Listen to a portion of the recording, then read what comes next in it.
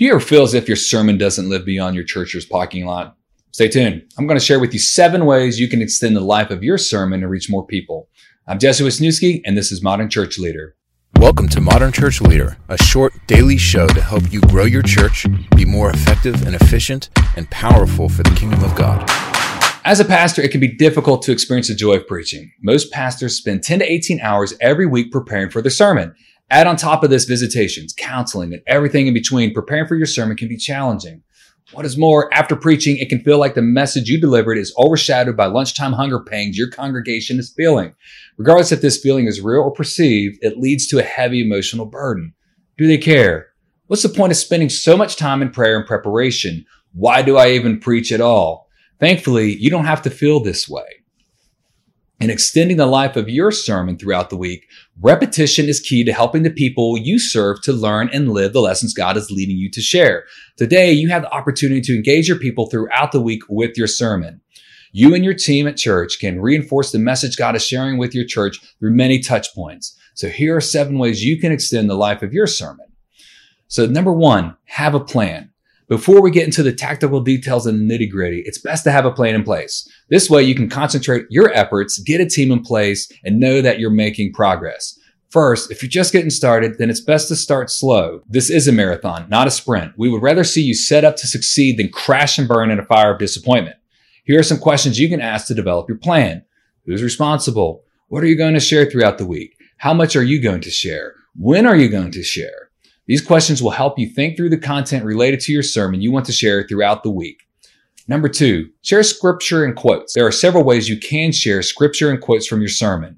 You could share the scripture you use during your sermon throughout the week, use quotes from your sermon, place scripture on images. And for this last point, there are several resources you can choose from, such as Canva and Adobe Spark, to name a few, to easily create these resources for you and your church. Number 3, write blog posts. The goal of writing a blog post is to re-engage your congregation with your sermon in a written format. Blog posts work best if they are based on a specific topic.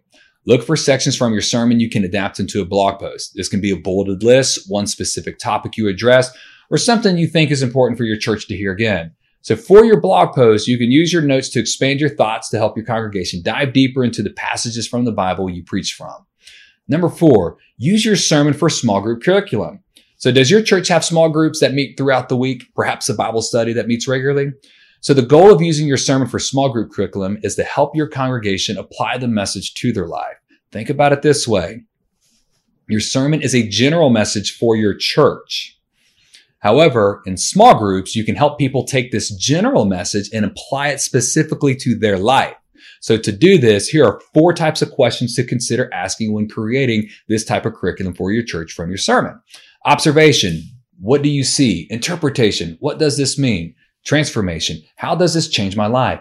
Application. What should I do? Number 5, start a podcast. Podcasts are a great tool to reinforce your message. They can be listened to at any time or place. Whether someone in your church or community is exercising, mowing their lawn, or driving their car, they can listen to a podcast of your sermon. So for your podcast, consider recording an intro. Your intro should run 15 to 30 seconds. And during your intro, it's important to share the name of your church, your mission or vision statement, and your website URL. When mentioning your URL, it's a good idea to say it at least a couple of times. This way people remember it.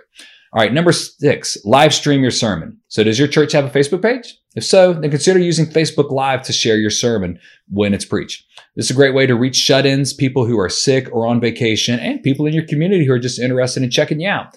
This option is free, easy to use, connected to your Facebook network, lends itself to engaging people, and it will live on your Facebook page so people can see it later. So if you decide to do this, then consider getting a tripod and tripod mount. This way your video won't be shaken and look all crazy when you're recording it.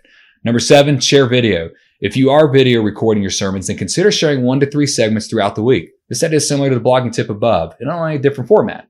So when it comes to sharing video clips, focus on one specific topic. Make sure your clips are no longer than 5 minutes and share them through your church's social media networks. So in summary, be encouraged. Your sermon doesn't have to die in your church's parking lot. You can extend the life of your message throughout the week with these 7 tips.